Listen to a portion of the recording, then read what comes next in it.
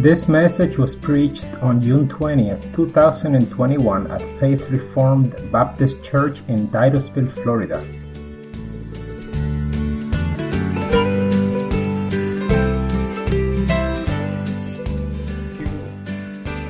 Give glory to you, O Lord, and we pray that you be with us as we continue the study and the doctrine of the perseverance of the saints, and we pray, Lord, that you be with us and give us light.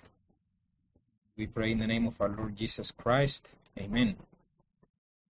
So we are on chapter 17 in the confession, and we are going to try to cover the second paragraph this morning.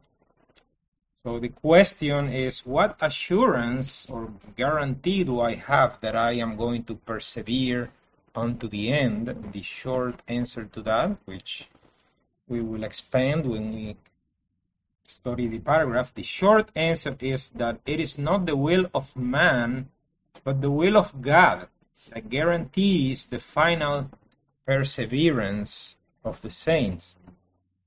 So last time we saw that perseverance is necessary for salvation, and there's of course a risk that someone may think then that we are saved by perseverance, or that salvation is a mixture of grace and works.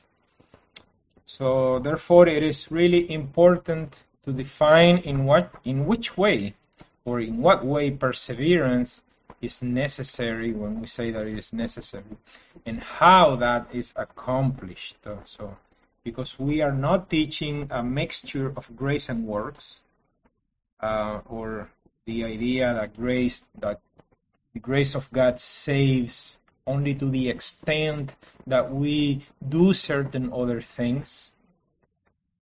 What guarantees the perseverance of those who persevere, if there's any assurance, if there's any guarantee that those who are persevering are going to continue on to the end, where does it come from, or what's the foundation for that assurance? And I must say this is not about assurance of salvation.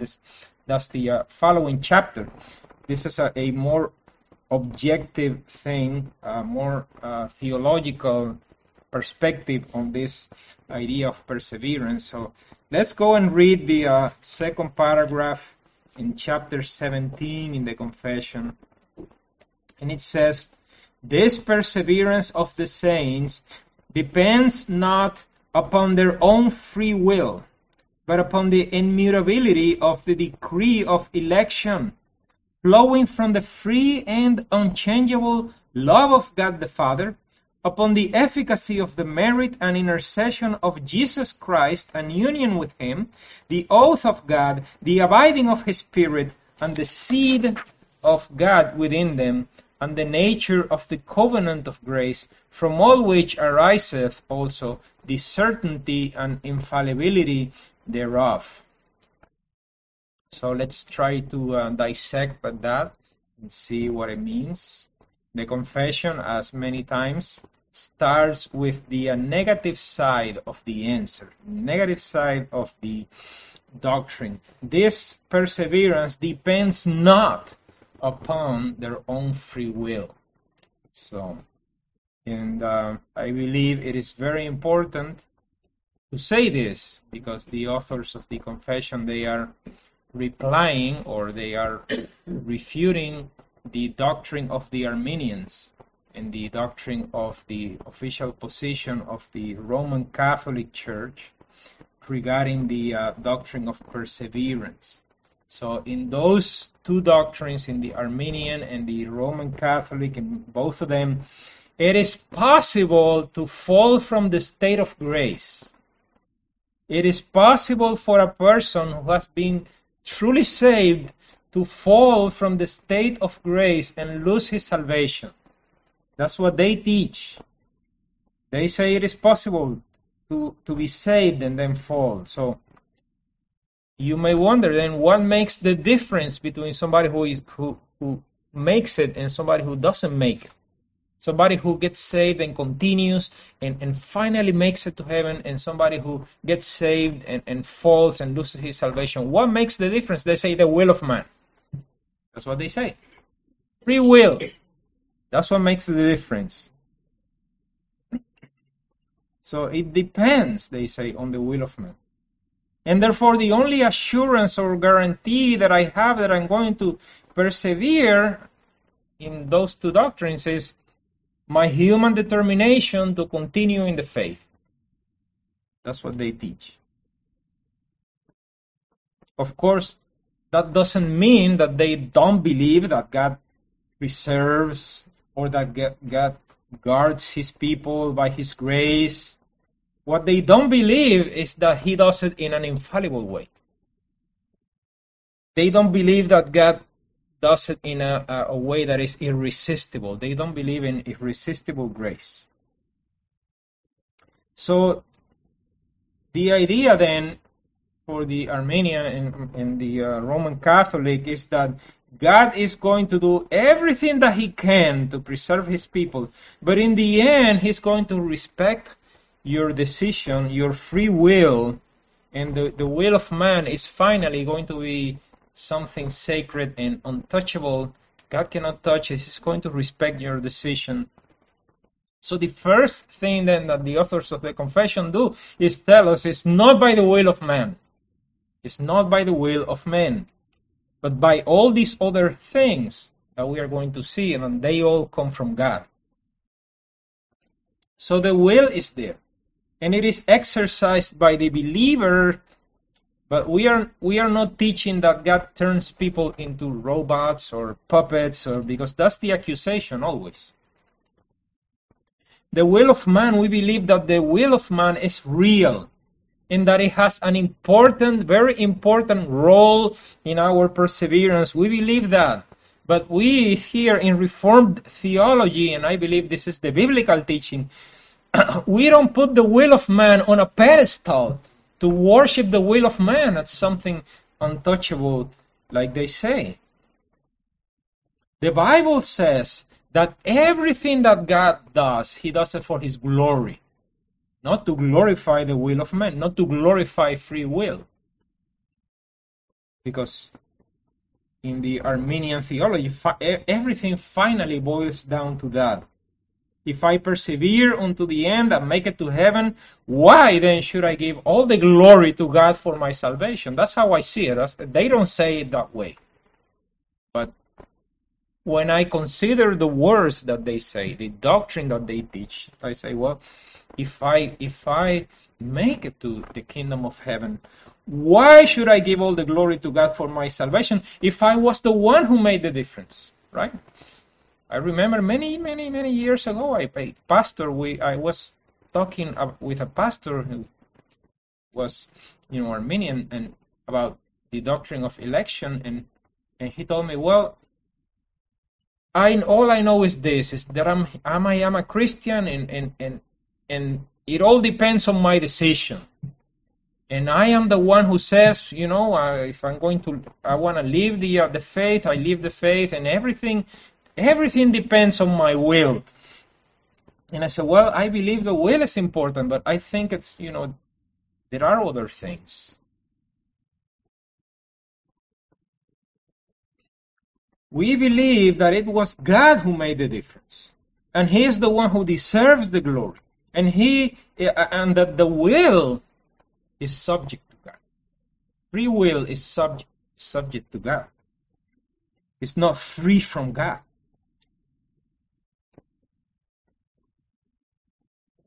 So the Reformed doctrine is this, what we believe, and what the Bible teaches, is that the elect persevere freely but irresistibly. Freely but irresistibly. I don't know if that's a real word. So the elect are going to persevere, and they cannot not persevere. It is impossible for the elect not to persevere unto the end. It is impossible for an elect to apostatize from the faith and finally be lost, because finally everything depends on the grace of God, right? What does Philippians 2:13 says? It says, for it is God which works in you both to will and to do of his good pleasure. He works both. So it is not man who in his regenerated will produces by the force of his free will the final perseverance needed to be saved. But rather, perseverance is one of the graces provided by God, as we saw last week. But for the Roman Catholic and the Arminian, the idea, this notion that we believe, they say it is incompatible with free will. If you say that the regenerated people cannot, it is impossible for them not to persevere, then you are destroying free will. There is no free will anymore. You are no longer a free being who freely loves God. You are being forced by God to love him and to serve him and to persevere, and you no longer have a free will. That's what they say. However, this has always intrigued me, okay, that both the Arminian and the Roman Catholic, both of them, they believe that in the state of glorification, it will be impossible for the elect to sin anymore. Both of them believe. You ask an Arminian, then when you make it to heaven, is it going to be impossible for you to sin? Yes or no? And they're going to say no. Yes, it is going to be impossible for you to sin. It is going to be impossible for you to fall. And then you ask, are you going to have free will in heaven? They're going to say yes. And then, well, how come it's not incompatible then in heaven? It is only incompatible for them in the state of regeneration, but not in the state of glorification. Well, in glorification, God produces a change in his elect that makes it impossible for them not to persevere for all eternity. All the saints are going to persevere for all eternity in his glory. Nobody's going to say one day, you know what, I don't want to be here anymore. Right? Everybody believes that. Everybody agree on that. Well, we say, but God does the same thing in the state of regeneration. At a different level, but he does the same thing. If it's possible for God to do it, right? In the state of glorification, it is possible for him to do it in the state of regeneration. The most free being that exists is God. And it is impossible for God to sin, and he continues to be free. It is impossible for him to lie. It is impossible for him to do anything that is wrong. But somehow, if we say that the elect in the state of regeneration cannot fall, that it is impossible for them not to persevere, then they say, well, you are not free anymore. Well, yes, we are free. We have been made free from the bondage of sin by God at the moment of regeneration. And that's the clear teaching of the Bible. And that is not incompatible with real freedom. So the fact that it is God who assures and who guarantees our final perseverance is in perfect harmony with the doctrine of the free will of man. In perfect harmony. God works through our free will, as we read in Philippians. Only God can exercise an irresistible power that at the same time is non-coercive. Right? Nobody else can do that. How can you make somebody do something that he's not inclined to do? Well, you may try persuasion, right? First. If persuasion doesn't work, then you may try coercion, right? Well, God never has to use coercion because he works both to will and to do of his good pleasure, because he can make the will free from the bondage of sin. And everybody who has children, they know this. Children are not inclined many times or all the time to obey. You say, well, eat your vegetables. No, I don't want to. I want to eat my vegetables. You may try persuasion first, right? you're going to grow up, you're going to be strong, you're going to be like Superman, you're going to have, all persuasion. And then when persuasion doesn't work, you try coercion, then no desert for you. Or you want to be whatever, other threat. And you may achieve what you want by that. What you cannot do is you cannot free your child from his disobedience. You cannot free his will from the power of disobedience. Well, God can do that. God can. He can do it, and He does it. God can exert an irresistible power without doing violence to the will of His creatures. How? By giving them a new heart and by putting His Spirit in them. And when God does that, then He guarantees that His elect are going to persevere and they are going to do it freely without any coercion. And that's the first thing that the confession tells us, is it is not by the will of man, but by the immutability of the decree of election. It is something that God has determined. Then, now the confession gives us a series of truths that we can place under three categories. The first fall under the category of the character of God. Then the second one falls under the category of the work of God, and the third one under the nature of the covenant of grace. So the first one, the character of God. God is love and God is holy. And that implies that since He is love, He cannot abandon His children. And they say in the paragraph in the confession, it says they're flowing from the free and unchangeable love of God the Father. So it does not depend on the will of man, but on the immutability of the decree of God, flowing from the free and unchangeable love of God the Father. In John chapter 10, verse 29, it says, "My Father, which gave them me, is greater than all, and no man is able to pluck them out of my Father's hand." So God loves His sheep, and He keeps them, and He guards them, and He protects them, and nobody can pluck them out of His hand, and He is not going to let His sheep get lost. And then Paul takes the same idea and applies it not to people but to circumstances. And he says in Romans 8, verses 38 to 39, "For I am persuaded that neither death, nor life, nor angels, nor principalities, nor powers, nor things present, nor things to come, nor height, nor depth, nor any other creature shall be able to separate us from the love of God, which is in Christ Jesus our Lord." The character of God. God is love. He loves His sheep. He's not going to let His sheep go astray. So that's one of the guarantees that we have, the love of God. And love, of course, is not a feeling. It is part of the character of God that never changes. But God is also holy. God is holy, and He cannot lie. In promising, when He promises an eternal salvation,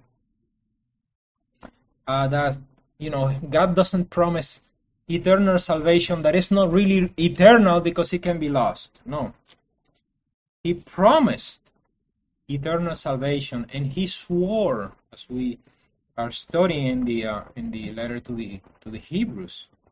And allow me to read from Hebrews in chapter 6, verses 13 to 20, it says there, "For when God made promise to Abraham, because he could swear by no greater, He swore by Himself, saying, Surely, blessing I will bless you, and multiplying I will multiply you. And so, after he had patiently endured, he obtained the promise, Abraham. For men truly swear by the greater, and an oath for confirmation is to them an end of all strife, wherein God, willing more abundantly to show to the heirs of promise the immutability of His counsel, confirmed it by an oath, that by two immutable things in which it was impossible for God to lie, we might have a strong consolation who have fled for refuge to lay hold on the hope set before us, which hope we have as an anchor to the soul, both sure and steadfast, and which enters into that within the veil, where the forerunner is for us entered, even Jesus made a high priest forever after the order of Melchizedek. So what is he saying? It is sure because God swore by himself and he cannot lie. God cannot lie. And that's what gives us assurance. It's not our free will. It's that God made this promise and he loves us and he cannot lie because he's holy. God gives us this great assurance by swearing by himself. And our assurance of perseverance is anchored on his character, on his holy character. And he swore by himself, he put his reputation into play, and the greatest guarantee that we have that we will persevere, that the elect will persevere, is his character and his love. I don't know what greater assurance we can possibly have than the fact that God promised with an oath and that he swore by his own name. So when we say that it is necessary to persevere and that he who perseveres shall be saved, we should not see the will of man as the determining factor, but only as one of those components that are necessary. One of the many components. It is the character of God that gives me the assurance that nothing can separate me from his love and that I'm going to continue on to the end. In 2 Timothy chapter 2, verses 12 to 13, we read, if we suffer, we shall also reign with him. If we deny him, he also will deny us. If we believe not, yet he stays faithful, he cannot deny himself. And at first sight, the first verse sounds like a threat, right? If we deny him, then he will deny us. But the Bible teaches that those who apostatize from the faith are those who never believed to begin with, who are never truly believers. They are those to whom Jesus is going to say, I never knew you. But then this verse 12, verse 13, where it says, if we believe not, yet he stays faithful, he cannot deny himself. That there are times when our faith is weak. It's not that we don't believe. There are times when our faith sinks down and we need, we have this assurance that God continues to be faithful. He cannot deny himself. If you are a true believer, if you are not, he says, well, if you deny God, God will deny you. But if you are one of the elect, if you are a true believer, even when your faith is weak, God doesn't want your faith to be weak. But even when your faith is weak, there is this assurance he cannot deny himself. Because the assurance rests on the character of God. But also our perseverance depends not only on the immutability of his decree, but on the character of the holy character of God and his love, but also on the works of God. On the works of God. And they continue to say in paragraph 2, upon the efficacy of the merit and intercession of Jesus Christ, and union with him, the oath of God, the abiding of his Spirit, and the seed of God within them.